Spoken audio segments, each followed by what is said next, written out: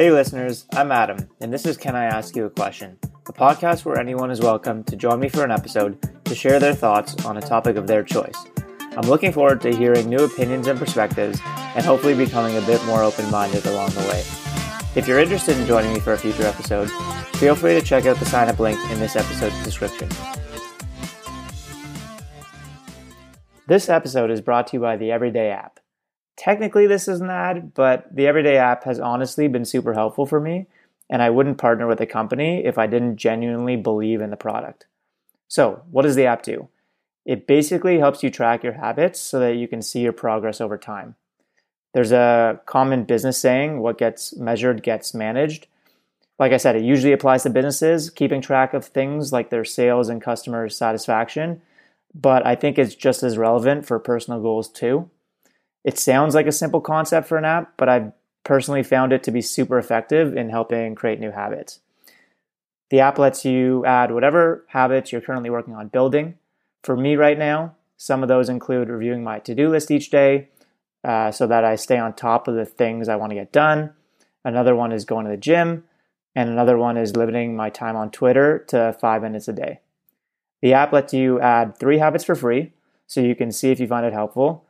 If you soon realize you want to track more than 3 habits, like I eventually did, the paid version lets you track unlimited habits and has other cool features, and it's pretty good value in my opinion. There's a link in the episode description that gets you 10% off. All right, let's jump into today's conversation. Yeah. It's meant to be like casual. Yeah, that's all good. Continuing the conversation around your podcast, and I guess I want to know what is the key to kind of keeping it going? Like, literally just doing it. Yeah. I have like a rule for myself that I have to put one out every week.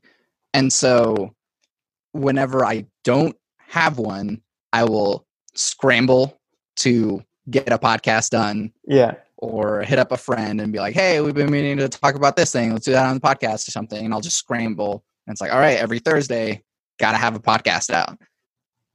And so having that dedication to just every time I'm going to have a podcast out on Thursday.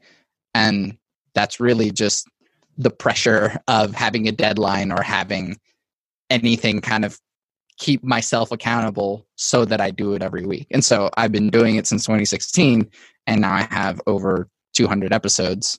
So it's fun. And I think that without doing the podcast, I wouldn't have as many deep conversations as I normally do through the podcast. And so that's been like one of the bigger things that I've gotten out of it. But starting, it wasn't really that hard because I'm a musician and I went to school for music production.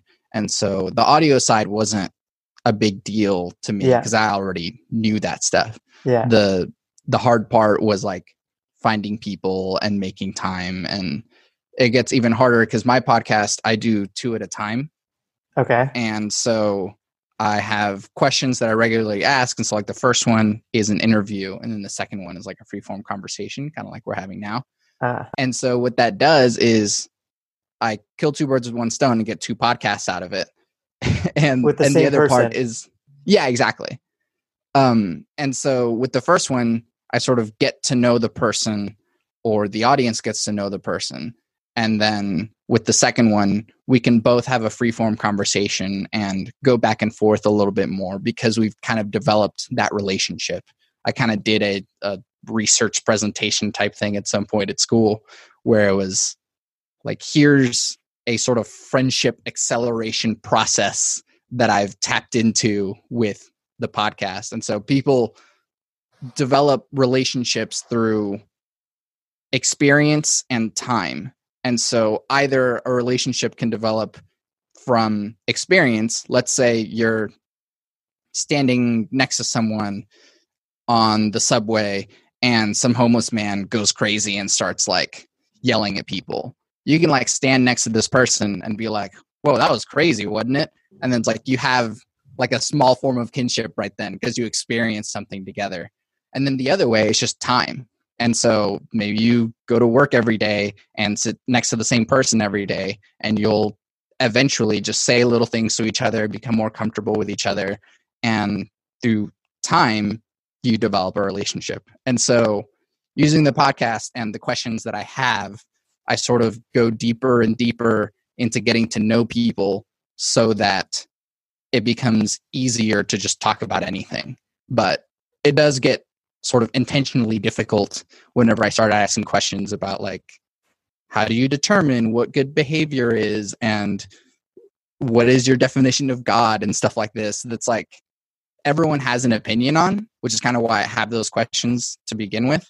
Yeah. But it's also like, once you get into something that deep with someone, it's not very hard to go on about anything else. And so it's like, yeah, let's just talk about movies for an hour. And that's fun too.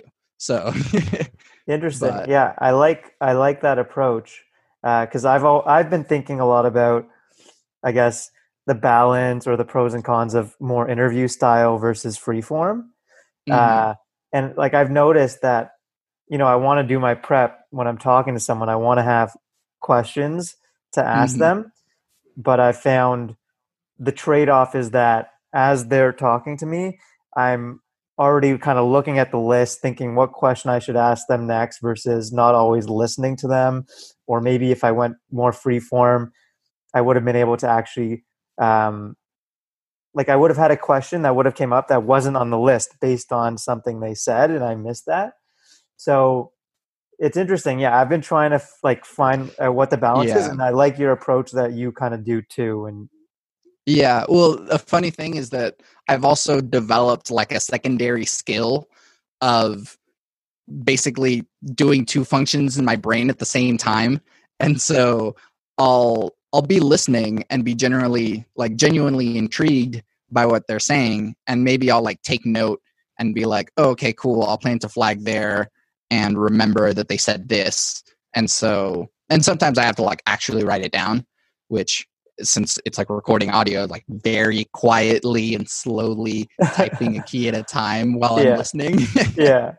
But something else is like, yes, you can have those set questions, but if you're looking at the time and seeing how long it's going, how long it takes them to answer the questions, it's like, okay, I think I can squeeze this question in there because I thought of that one. Or sometimes it's like, man, they took a really long time just to answer this one question. I'll skip some of my other ones just to get to the ones that I really want to find out about this person. And so it is kind of a give and take, but you develop this skill of a podcast / interviewer that you're sort of running two functions in your brain at the same time. And so you do have to pay attention, but you're also like, I do have to have another question. And there have definitely been times where I'm like, yeah, that's super cool.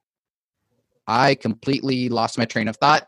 Yeah. I should have thought of that next one, but I was just paying attention. Sorry, give me a second to find my train of thought again. And it's okay. I mean, and that's the thing, is like, it's an hour long, however thing, and people are going to be cool about like, well, yeah, these are humans talking to each other. It's not like, oh, how dare you not be prepared for this thing? Like we all know that everyone makes mistakes, or that everyone's brains are going in different directions. Yes. So it's cool. No, you're right. I think it is a skill. When you first started your podcast like 4 years ago, did you think about like how long you thought it would go on for? Did you have in your mind, I want to do this for a certain amount of time, or was it more so I think I'll keep doing this as long as I'm enjoying it? Yeah, no, I mean, I think one thing about the format of my podcast is that it's infinitely progressive, I guess. And so everyone is interesting. Everyone has something to say and has opinions about these things. And so it can just be friends that I meet along the way, or it can be more famous people or something, if it even gets to that point. And so, like, something that I do find whenever I watch like other interviews on media, whether it's actors or athletes or something like that, it's always the same questions. And so I feel like I could ask these same questions to, I don't know, a friend of mine, or ask these questions to like Taylor Swift or something, and it would all be like relevant because everyone has opinions on this, and I'm still interested in people in general. That's why I started the podcast to begin with, because I'm just interested in people. Yeah. And so I don't think I've ever thought about an end to the podcast. That's never really been an option. It's more just like, I'm doing this thing now. It's just a thing that I do now. Cool. By the way, sorry for asking you. About. Yeah. Yeah. I was gonna say sorry for asking you all these podcast questions. I know I didn't let you know they were coming. I know you thought it was gonna be more about, I guess, topic of AI, but I guess I was gonna ask you what did you think we might talk about today? So I know where your interests are and maybe know where to go with the questions. So I mean, I'm really nerdy about technology and science fiction and stuff like that, and so that is kind of where my interests lie. But like, it's not my podcast, which is a fun thing, being a podcast host and just kind of letting go. And so like, here, it's up to you. And so you can ask me whatever. On every 100th episode of my podcast, I have all of my interview questions directed at me. And so I'll have a friend of mine ask me those questions. And so it's not a foreign thing to me to be asked difficult questions anyways. And so like, you can feel free to throw anything at me and I'll try my best, because everyone's just trying their best whenever I hurl these difficult questions at them. So it's like, it's fine. You can throw anything at me. Well, I'll start.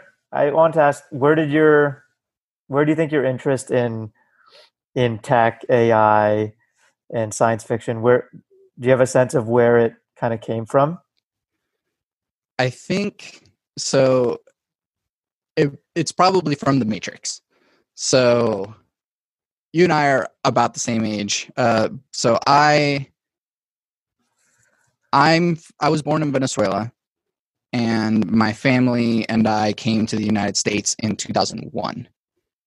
For whatever reason, I like the first memory in my brain of seeing a film is The Matrix in theaters. For some reason, I was like 5 or 4, and that's like one of the first things that sticks in my head about like a theater experience.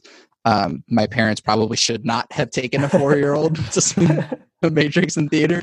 But whenever I came to the US, I distinctly remember trying to speak English like Keanu Reeves. And so like, he was my model of what English speaking sounded like. And so that was something for me that like, I guess The Matrix was foundational to my experience. Interesting. And so this idea of like, the world is a simulation and our reality is actually just a different version of what we think we experience. And that's probably always been a part of my life somehow. And so that is kind of where that begins. But then over time, I've been really into video games. And so I think Halo was another one that is like, oh, here's a science fiction thing that it's like, it's super fun to play with your friends, but it's also like grounded in this really good and interesting science fiction story. And I don't know if you've ever read any of the Halo books, but they're really good. And the science fiction is like really well built. Like, it's not, I always kind of criticize Star Wars for not being science fiction, and even though like some people treat it as that. And so like, I think Halo's science fiction is way better and well established than like Star Wars science fiction. And so I think those things, and so then kind of going on to the topic of AI, like Cortana in the Halo games was this like, oh, she's a person, she's alive, but she's not a human being. And what does that mean for, I guess, just sentience and how that kind of gets explored. And so I've kind of always been interested in science fiction in that way. And then I think being a musician and doing music production, technology has always been a big part of my life and always being interested in video games. And so it's like we're kind of this generation of people who are kind of already cyborgs.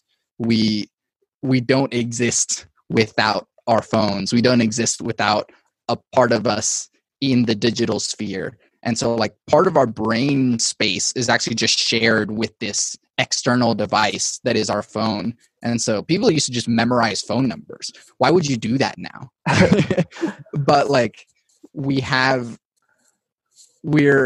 becoming a cybernetic organism already. Yeah. And it doesn't seem that way, but like just in the little things that like we're using every day and slowly becoming more technology along with being human. Yeah.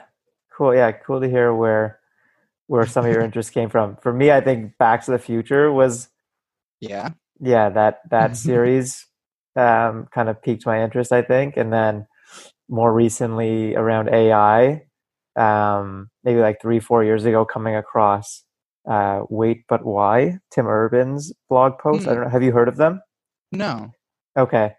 I think you would really like them. He's a good like synthesizer of information, and he's one of the best kind of blogger writers that I've come across. And he does his own kind of cartoon graphics, kind of embedded throughout, and he adds like some comedy to it. But he's done some really cool writing on AI. He's probably done like the most detailed writing piece I've seen on Neuralink. Like he interviewed Elon Musk and did a long piece on Neuralink. So yeah, I think that really piqued my interest when I first came across his writing. Yeah. Oh, there's actually a different thing too. Whenever I was in middle school into high school, I had watched a Zeitgeist documentary. I don't know if you've ever seen those. But, no, what is that? And so they're like, they started pretty kind of edgelordy, but then they got better. And so the first one was like, everything you know is a lie. So like 9/11 was an inside job, and like religion is a lie, and like money isn't real. And it was the sort of thing that like, especially as like a rebellious teenager, it like really hits you really hard. It's like, whoa, everything I know is a lie. And in kind of the same way that the Matrix does. And so I had gotten really into those. And in the second one, Peter Joseph is the director and writer and all of that. He introduced what's called the Venus Project, which is this kind of alternate, or this way of looking at society and sort of restructuring it. And what it's called is a resource-based economy rather than a like capitalist economy or communist economy or whatever it is. And so this guy, Jacques Fresco, had started this kind of in like the 70s or 80s or something. It was originally called socio-cyber engineering, which is understandable why they changed that. But it is kind of like he restructured this ideal society to be like, well, if we had all of these resources and we managed it correctly and we did everything using technology and stuff, we would actually be able to create a post-scarcity society without having to like subject people to war and famine and all of these things. We actually have the technology right now to make this happen. And so that kind of also was foundational to like my idea of how I look at society. And so you can look at it as like, oh, I'm just like a crazy communist or whatever. But it's more like we have to use technology to create a foundation for the world rather than like letting stupid humans do it. Yeah. No, I'm very much aligned to kind of your views there. I guess that's maybe part of your interest in like Andrew Yang. I guess it makes sense. Yeah. I mean, I can say something about that. Is like, it does seem like a universal basic income could be a sort of transition point from what we have now into a sort of resource-based economy to where like people's needs are met to begin with, and then we can take the innovations that come from those people whose needs are met and reintroduce that into society. And so like capitalism idea is like we use competition to make the world a better place, and as people are competing to make a better thing, the better thing will make more money and those people will thrive and they'll make another thing. Yeah. And so that's a cool way of doing it. But then also, like, if everyone's needs are met, then it's not so much about competition, but it's about just like ideas themselves. And so there's a competition of ideas rather than a competition of people. And so whenever people are competing against each other, they'll sabotage each other, whereas ideas kind of hold on their own. And so UBI kind of levels the playing field. Well, not levels it, but it like as Andrew Yang describes it, is like an economy where income doesn't start at zero, and that way people can begin to thrive rather than just survive. Yeah. Yeah. No, it makes sense. I was just thinking about, I mean, I listened to, as I mentioned, I listened to a couple of your episodes. One of them, I think you talked about free will a bit in, which is always a fascinating topic to me. And I wanted to ask you, so like, assuming, free will doesn't really exist and we're a product of our genetics and environment and upbringing, it would imply that,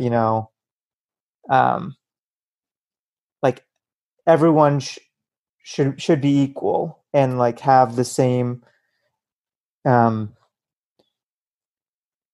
everyone should have the same access to resources and things, right? And someone's success is a product of, things that were largely out of their control.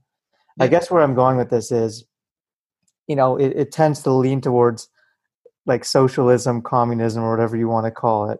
And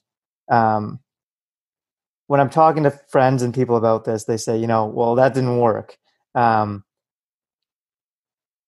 guess like I'm curious how much you've thought about this or what your thoughts are. A lot. Yeah. Yeah, I figured. So like, I'm wondering, because I use this example when I'm talking with friends. I say like, okay, imagine, it's like a couple thousand years ago and you're in this like tribe of like 10 people, and everyone goes out and tries to get like bananas to eat, for instance. And pure capitalism would say, if I find 10 bananas, I get to keep them all. I don't have to share them. And then I guess pure communism would say, I find 10 bananas, I get to keep one, and everyone gets one of the bananas. And then I guess the society we live in today, I guess it depends what country you're in. I'm in Canada, you're in the States. There's taxes, so maybe you get to keep 7 of the bananas and 3 of them have to be shared. So I guess, okay, where I'm going with this is like, I would think I still have incentive I want to help the people around me. So I guess I'm trying to ask, like, what maybe why hasn't, the communism or socialist, like, why hasn't it worked? Yeah. Yeah. So I think the common, I guess, misconception that people attribute to, like, oh, look at Russia, look at China, look at all these different things that like they've tried communism and it hasn't worked. Well, it's like they tried communism coupled with authoritarianism. Yeah, corruption. And so it's not the communism that doesn't work, it's the authoritarianism that doesn't work. Right. And so whenever you have like, okay, sure, Russia is like, yeah, we're going to take all the resources that we have and redistribute them. It's like, yeah, but then you also are giving all of those resources or most of those resources to Stalin, and he's going to make his gulags. And if you disagree with the USSR, then you're going to go to the gulag and starve and die. And so it's like the world's number one, like, quote unquote genocide is from Russia, because like Stalinism systematically murdered the most people on earth. And so is that communism or is that authoritarianism? If those people were murdered because like they like disagreed with the government, then that's not really communism killing them. That's the government killing them. Yeah. And so we see that too in China today, with how like anyone who disagrees with China, even in Hong Kong now, they're going to be scooped up by the secret police and sent to these camps, or anyone of a different religion is going to get scooped up and sent to these concentration camps that China definitely has. We're seeing kind of a mirror of what happened in Russia as well. And again, that's more authoritarianism than it is communism. And I think one of the bigger reasons is that communism works ideally because there's like an abundance of resources. But if a country doesn't actually have those resources, then they can't actually distribute them equally to where everyone has that opportunity to thrive. And so what happens is like the government is the one who decides that, oh, we're the ones who are going to distribute this. And so you just have to listen to us and trust us, and basically we'll take care of it. Yay, communism, right? But no, it's like, yay, your government. And so we're trusting people, and I'm sure you're familiar with the phrase, absolute power corrupts absolutely. And so we're trying to, I guess, communists in these countries are expecting that they can put someone or the government on a pedestal and expect them to deliver all the things that you expected them to. Well, humans are self-interested animals. We, like, regardless of how well you might be raised, if you see the opportunity of like, well, I could have everything, it's very hard to turn that down. It's a superhuman type of person that would turn that down. And so this is kind of where it goes into AI and kind of the initial question of like, what decisions will AI be making for us? I think that we don't need to be trusting humans with the resources or the means of production, if you're referring to Marx. But it's like, if we program a cold, hard thinking machine to be like, we have this many bananas and this is how many can be redistributed. Like, there's no, well, this person needs it more or whatever, but it's just like, how many bananas do people need? If we're able to use technology to create just a stupid abundance of bananas, then there's no need to be like, well, you only get some and these people only get some, and then this person gets a whole lot. Instead, it's like, we have so many bananas that it doesn't matter. Here, take 30. It doesn't matter. And sure, there would be something in the system to be like, why do you need like 200 bananas? It's like, oh, I'm doing a banana party. It's like, that seems wasteful. And so something that like the Venus Project kind of discusses is, it's not just about like an AI controlling all of the resources. It's also about society and culture kind of self-managing. And so that is a hard line to skirt, but it's like the way that hunter-gatherers have worked in the past for a majority of human evolution is that, like, if the whole tribe gets meat and one person is sort of like hoarding it or secretly like taking some, and then like they have like a tribe meeting and they're like, yo, where's our meat going? And like if they find out that that one person was taking meat, they'll like kill them or banish them. And it's a way of the group preserving itself from these sort of selfish actors.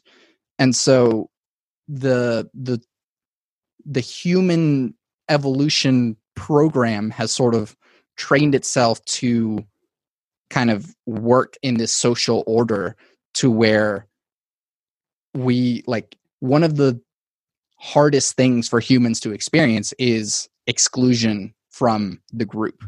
And that's like, I guess you could say on purpose, but like nature has selected humans to do this thing because we thrive as a group.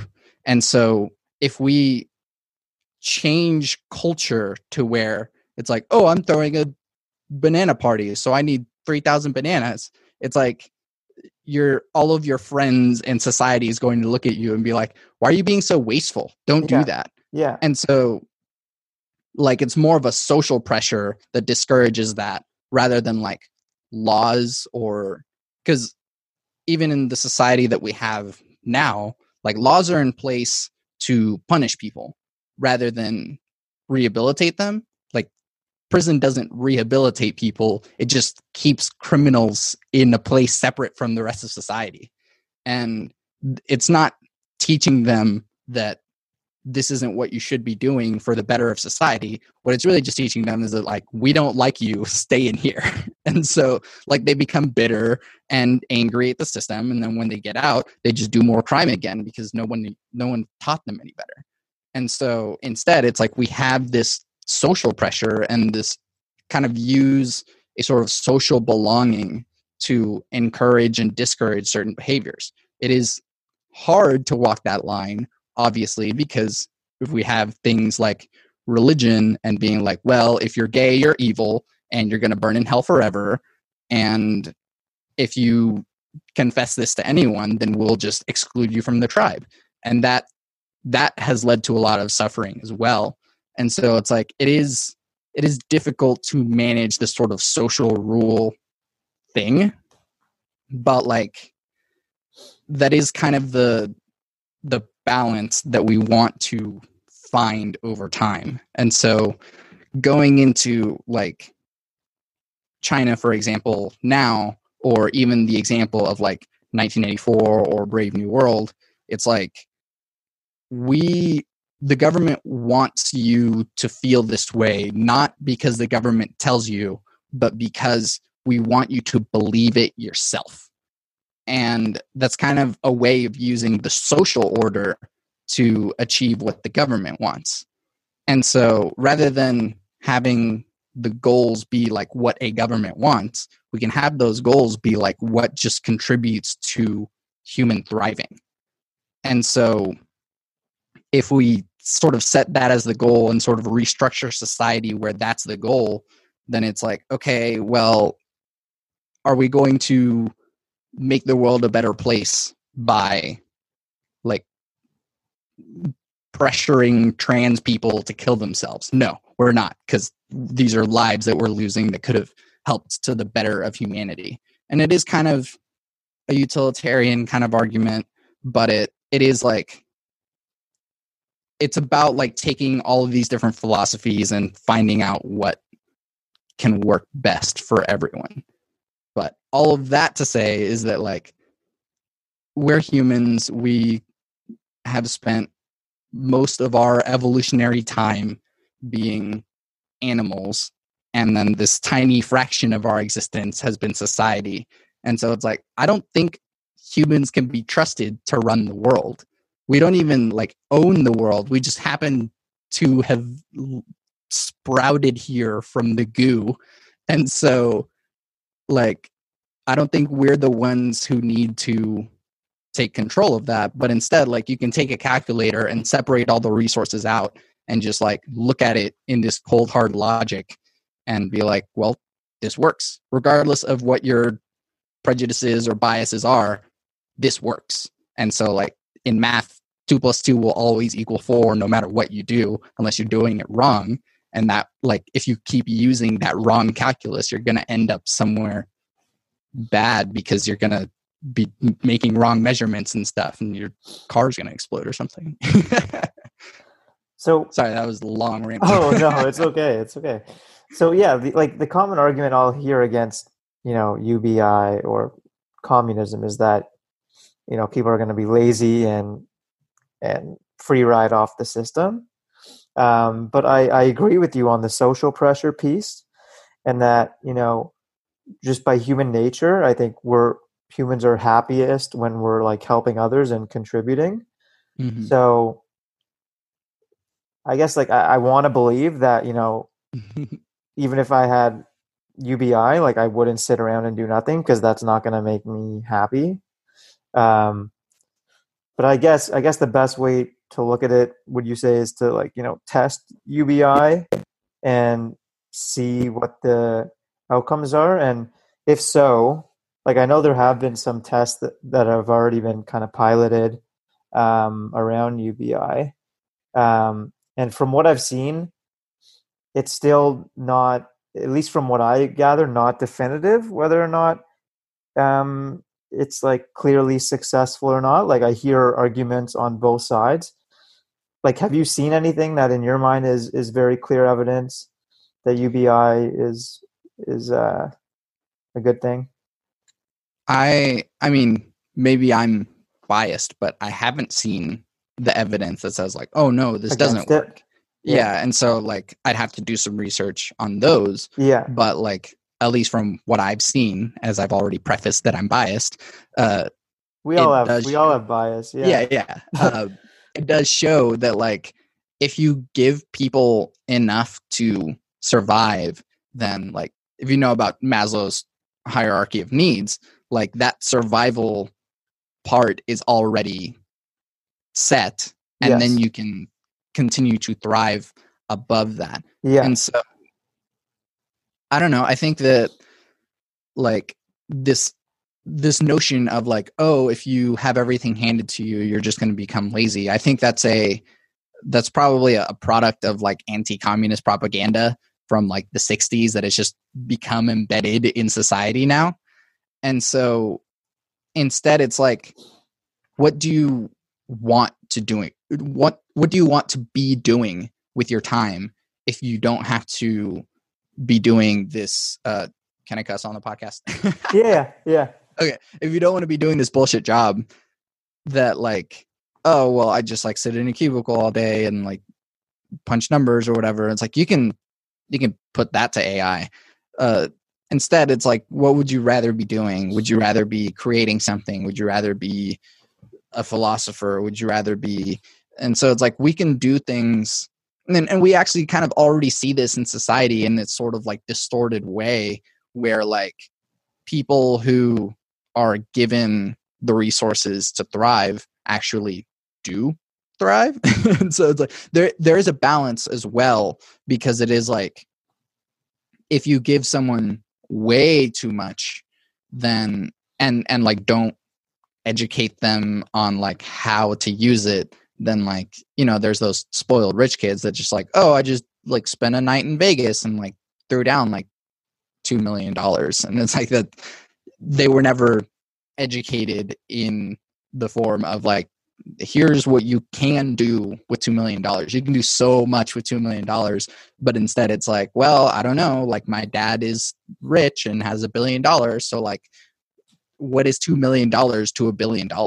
Like, Yeah.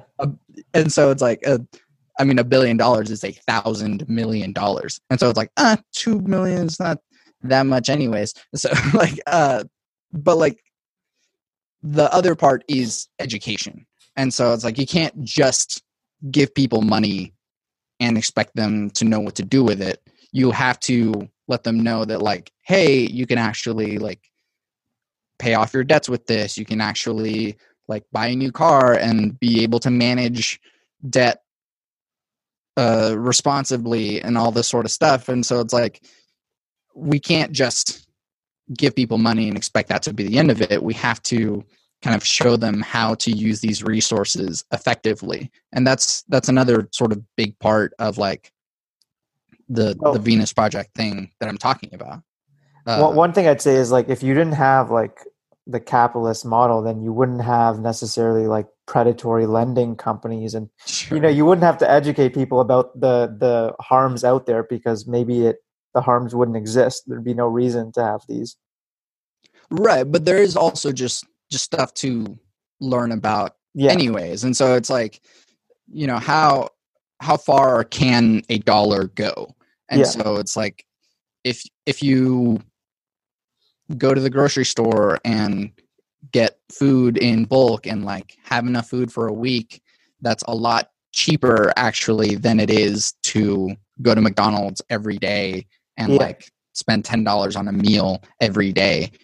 And so that's something that, like, I think there was a Terry Pratchett quote that was like, it's more expensive to be poor, which is basically like, oh, this rich man can buy like these expensive boots and they'll last forever, but this poor man can't save up the money to buy expensive boots, and so he buys like these poor boots, and they'll wear out in a month, and then he'll buy another one, and then he'll buy another one, and then over time he's actually spent more money than the expensive boots. And so it's like this sort of thing about like how far can a dollar go is something that like everyone can learn. But then it's also like, once you get past that sort of base level of education of like, how do you manage your money? Then it's like, how do you manage your money and invest in the things in your life that you really want to? And so like, if you open a small business or something, and it's like, oh, I just want to open a coffee shop or something, you can learn what sort of things are necessary in that sort of thing. And that's not something you may have been able to do if you didn't have the resources to begin with. So it stacks up on itself.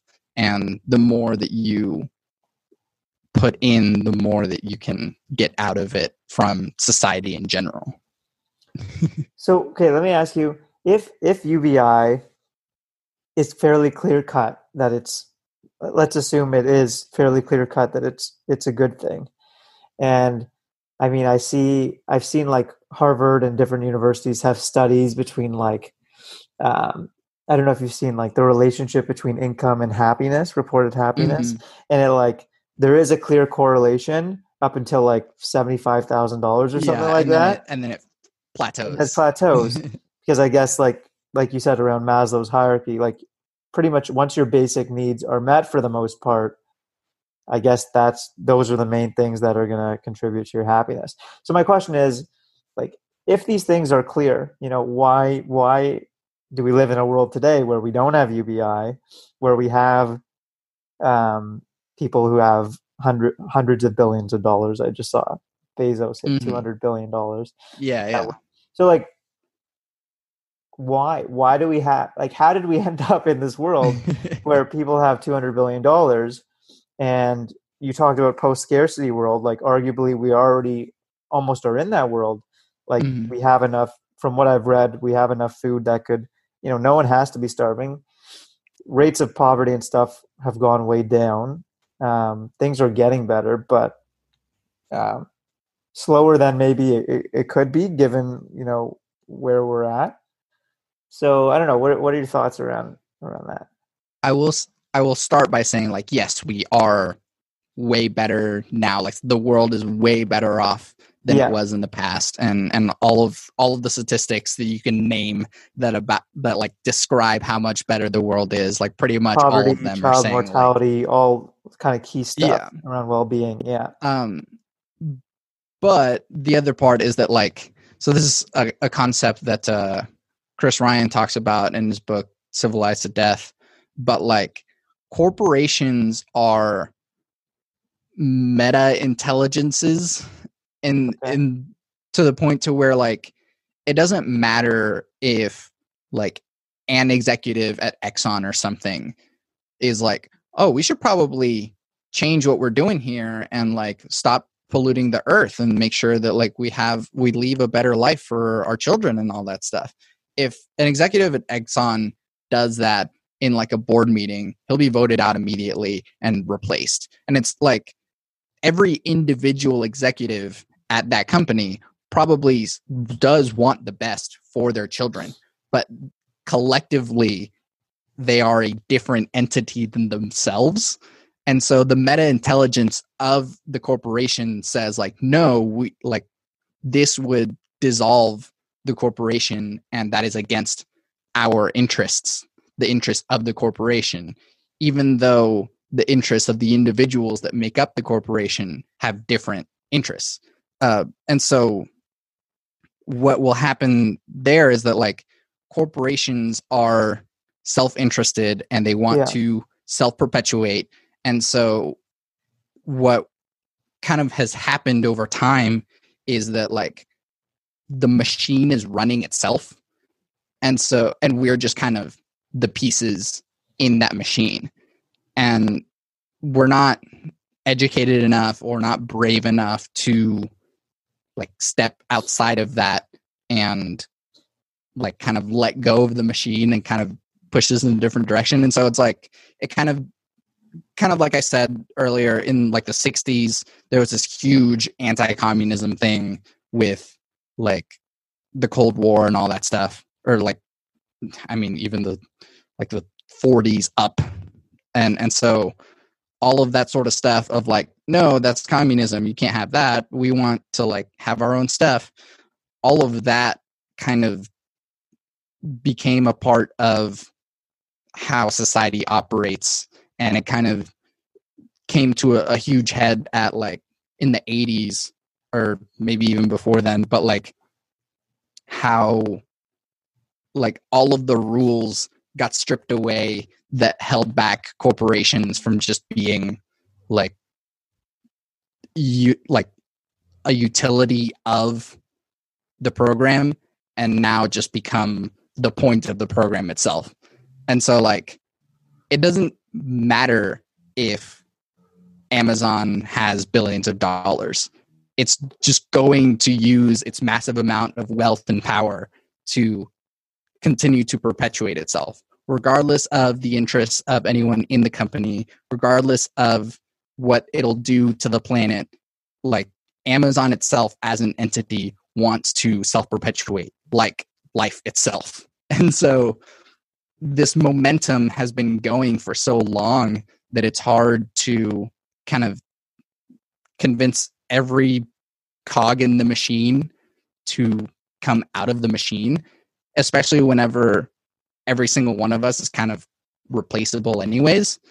And so like, kind of like I said about like the Exxon executive, like replaceable. And like, it doesn't matter at what point of the machine you are a cog, like you are replaceable. And so like, and these massive companies always have like replaceable CEOs and stuff. Like how many CEOs has Microsoft had? Like it doesn't matter, because it like Microsoft is this thing is existing outside of people. Yeah, it's weird to think about. Yeah. Like there's no human that is Microsoft. There is no human that is Amazon. It's actually just like this other thing. And these other things are the ones that are like influencing our reality. And so they can use propaganda and media to convince us that like, well, it's not what you really want. What you really want is to buy another thing. And so like the system is trying to perpetuate itself, and we haven't fully acknowledged the fact that it is an intelligence yet. And I guess like maybe once we're at the brink of actually having a smart AI, can we realize like the nature of other meta intelligences? But like it's already here. Like there are emergent properties that appear in systems if we look for them, but like maybe we're not smart enough yet, like as a collective. But I think that like, I don't know, we are the ones stopping ourselves. Like, and we're not letting ourselves think like, well, money isn't real.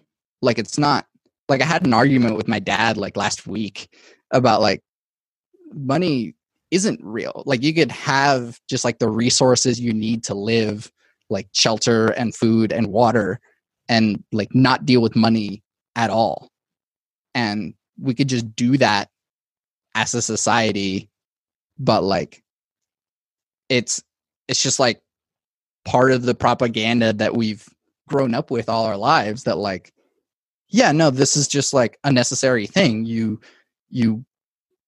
You're born, you go to school, you go to college, you go to work, and you maybe have some kids and you die. And that's it. But like, if there's nothing else to life, then that sucks. And but like, it's not even a questionable thing anymore. Like, you can't, like, it's very uncommon for people to just be like, what if I just wanted to travel the world the rest of my life? I can make this happen. And there are people that are doing that, but it's like the rest of the system doesn't want that to happen, because if everyone did that, then nothing would run in the way that we traditionally know it as. Yeah. And so it's like, it's harmful to the system for the cogs in it to acknowledge that there's more to life. Yeah, that's another big rant. Sorry. Oh, no worries, no worries. I'm enjoying it. I know we're coming up on an hour. I think you had this scheduled for like an extra half hour. Do you want to wrap up in a couple minutes, or do you have more time? No, we can go for a little bit longer. Okay, cool. I have a thing at 2:30, so. Okay, sounds good. What did I want to ask you?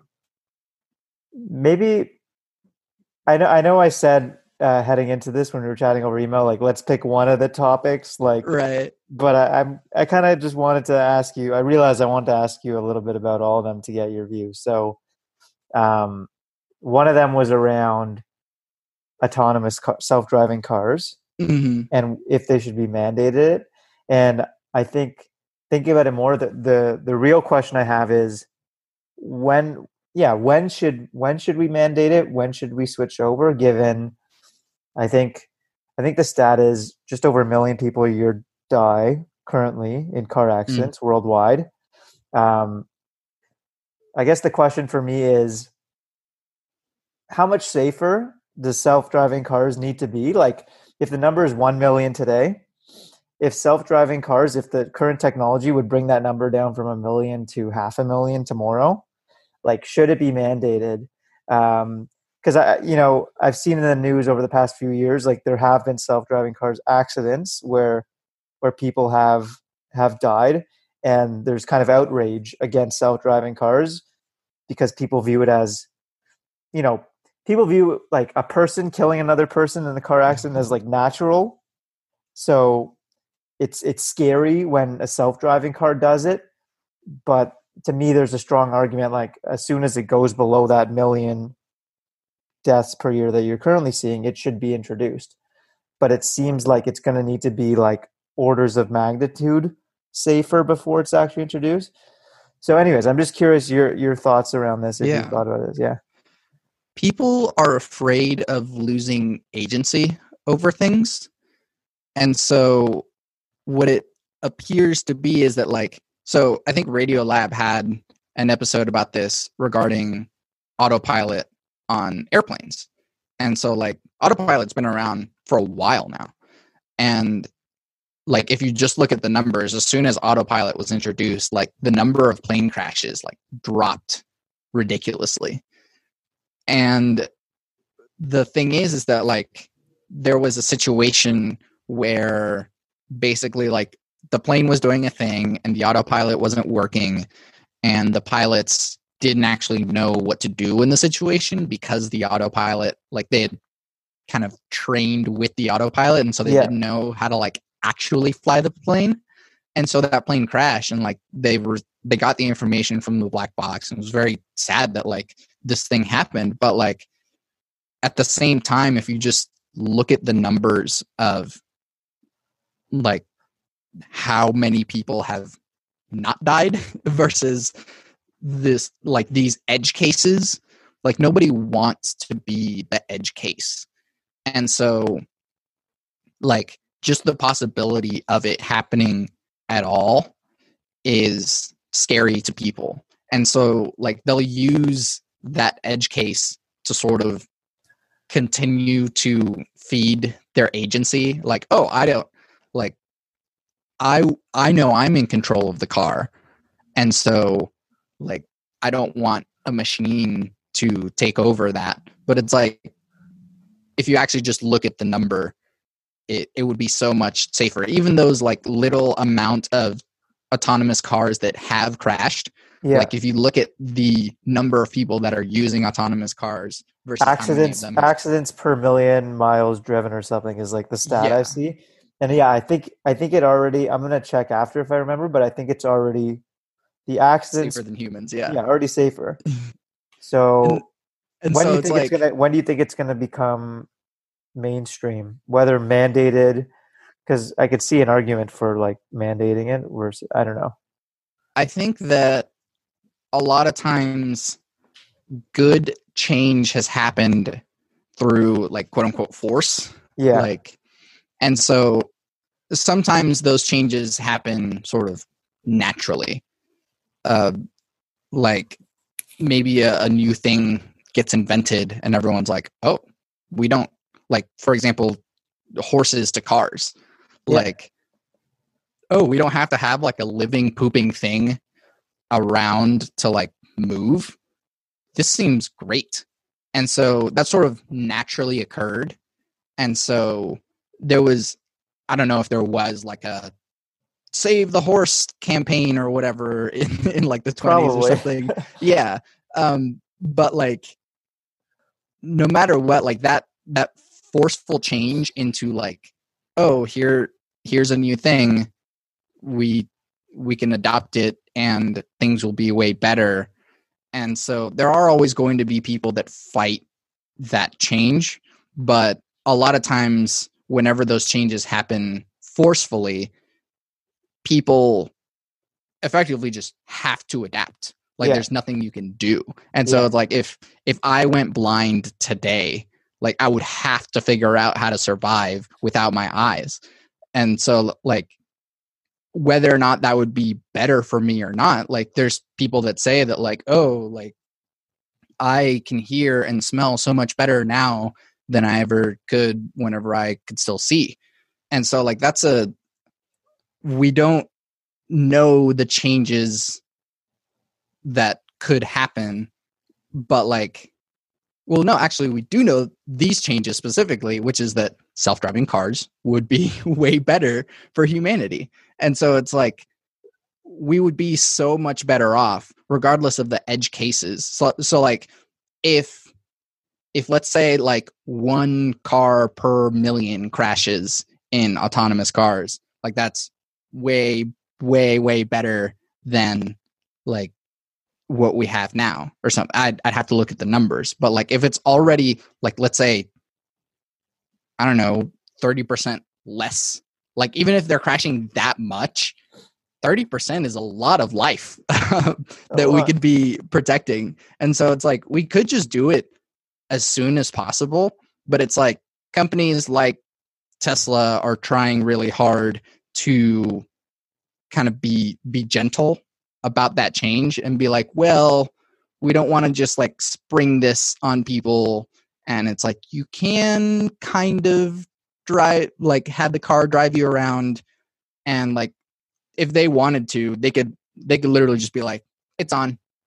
It can, like, it'll take you home. It'll take you wherever you want. You can be drunk and be asleep at the wheel and like, you will be completely safe. They could totally do that right now. I'm sure of it. But because it's not like 99.99% safe, they're like scared to like pull the trigger on it. But like governments move way slower than technology does.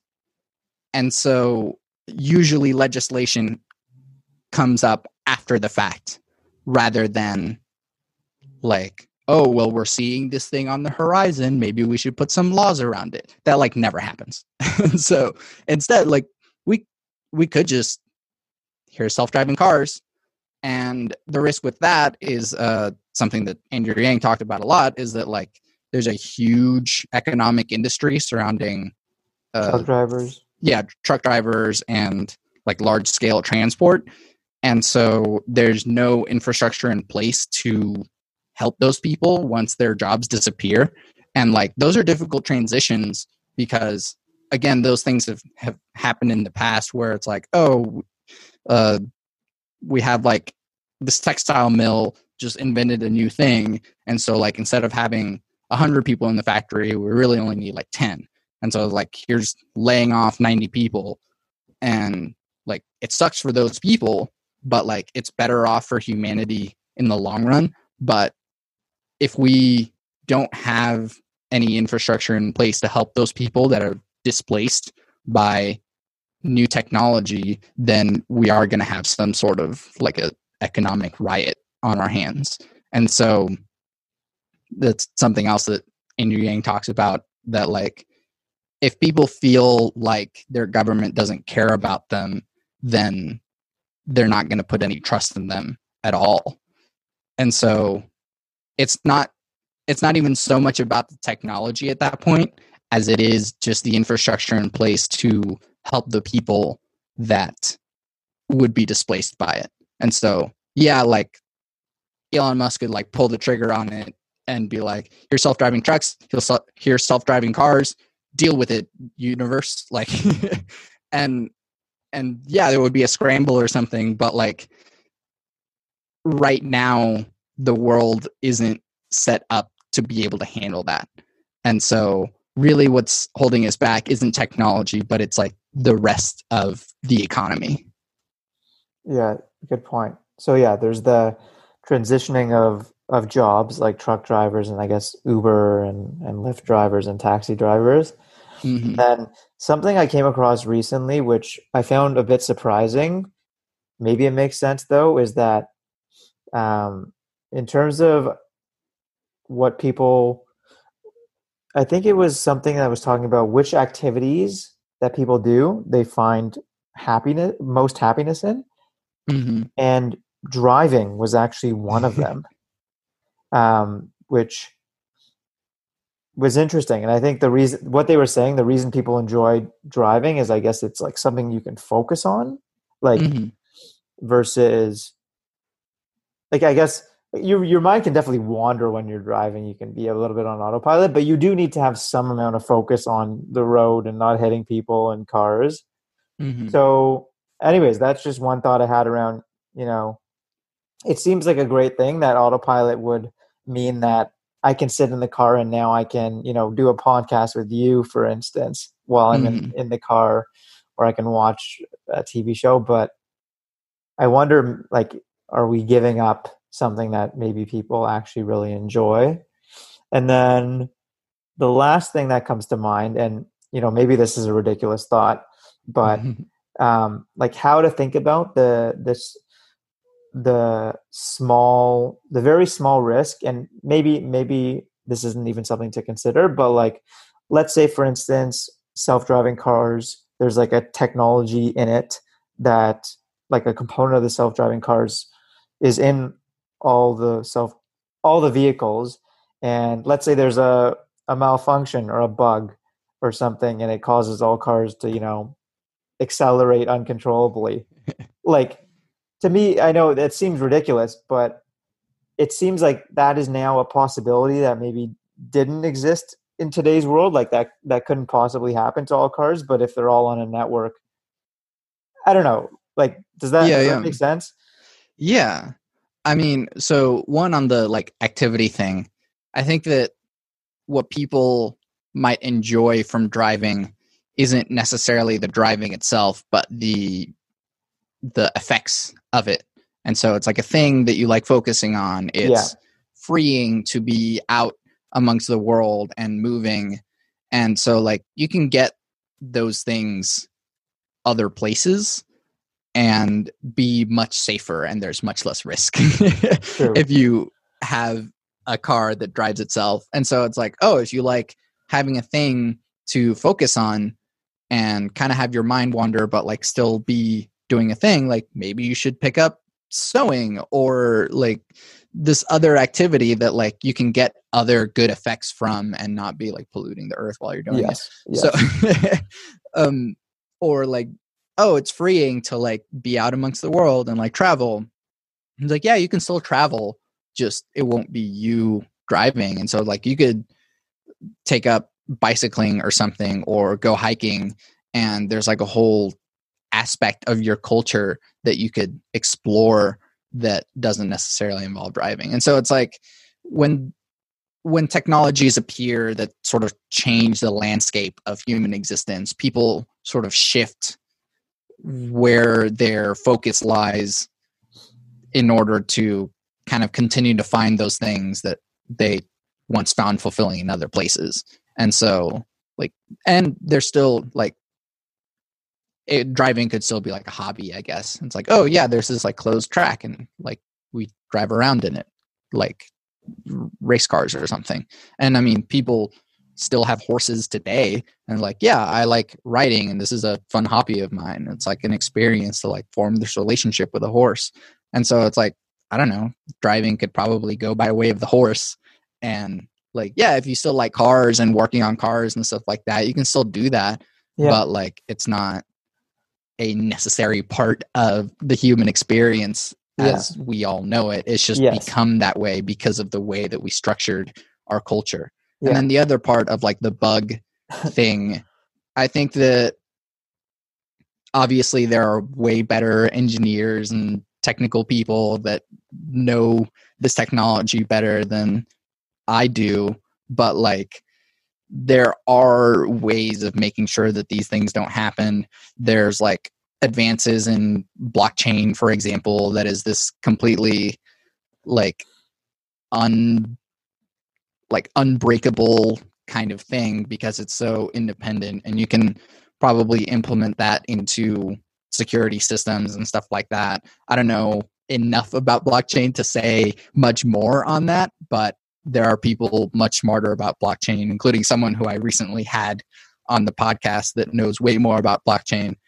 And so like, just as an example, like security systems can be in place. And so like, if we allow innovation to happen more freely rather than allow competition to sort of stomp each other down, we might be able to get to a better place and not have some sort of Skynet thing come to life and kill all humans, which is pretty unlikely anyways. Have you thought about existential risks, like the concepts of existential risks? A lot. Okay. But I have like 10-ish minutes, but the like 10-ish minutes before I have to go. Sorry. Yeah, no problem.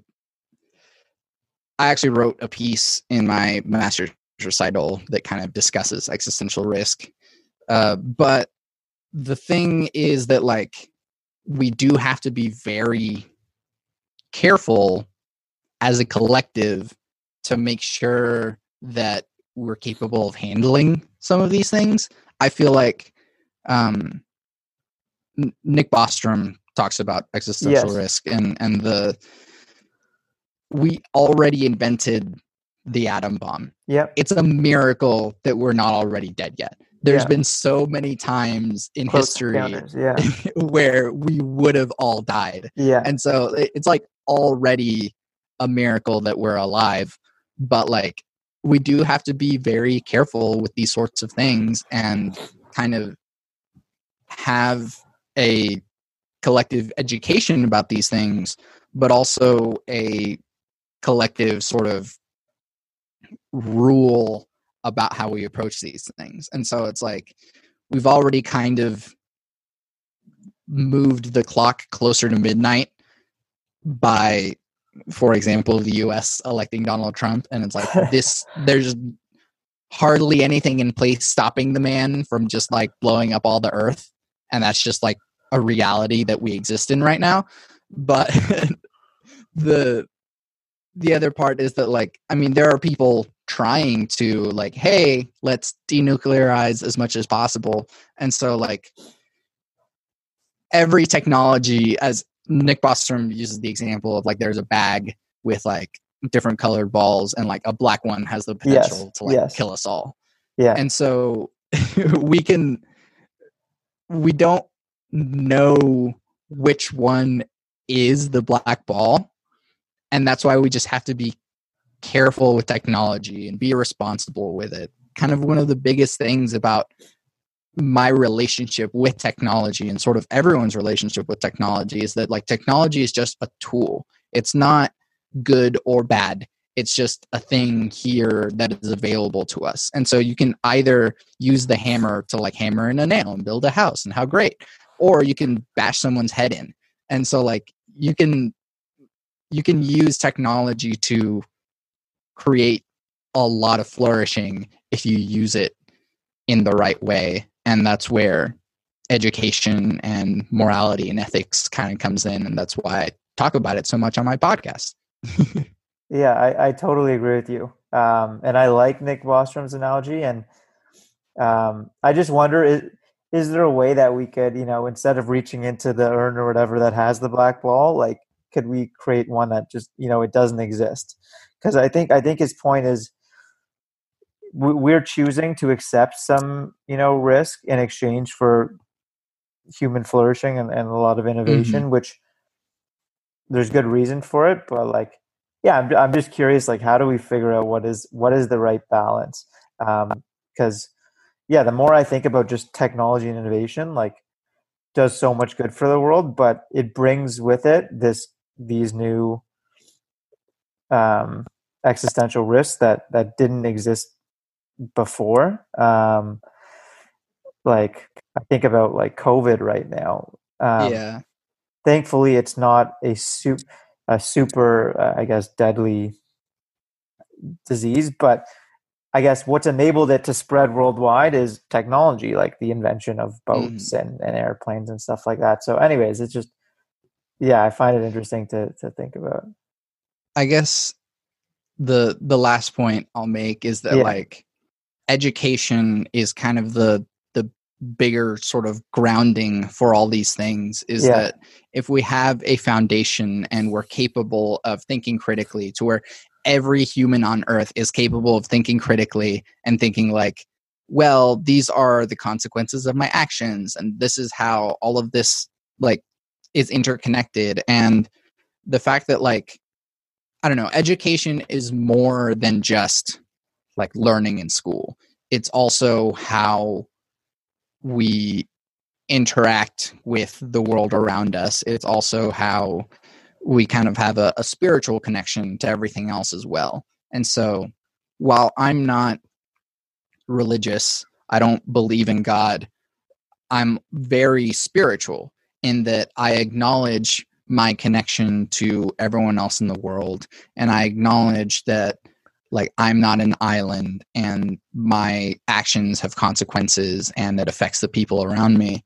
And so these sorts of things are important if you're going to be a person with like some sort of agency in the world or some sort of power in the world. And so like it's more than just like a textbook knowledge sort of education, but it's also just education about yourself as a human and education about other people as humans. Yeah. Cool.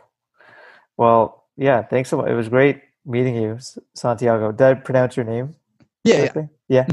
Cool. Thanks so much for the conversation. Thank you so much for letting me ramble for a long time about stuff that I'm super nerdy about. So, no problem. It's not often that I get to spew all of these things at the world, so like it's fun. Cool. Well, I'm glad you enjoyed too. Yeah, we'll wrap it up here. Sweet. Is there? Thanks again for tuning in to Can I Ask You a Question? If you liked this episode, I'd really appreciate it if you left a rating on iTunes or Google Podcasts or wherever you're listening from, so that more people like you can discover it. Also, it'd be super helpful if you'd be willing to leave some feedback on any ideas you have for improving future conversations using the link in this episode's description. Thanks again, and see you next time.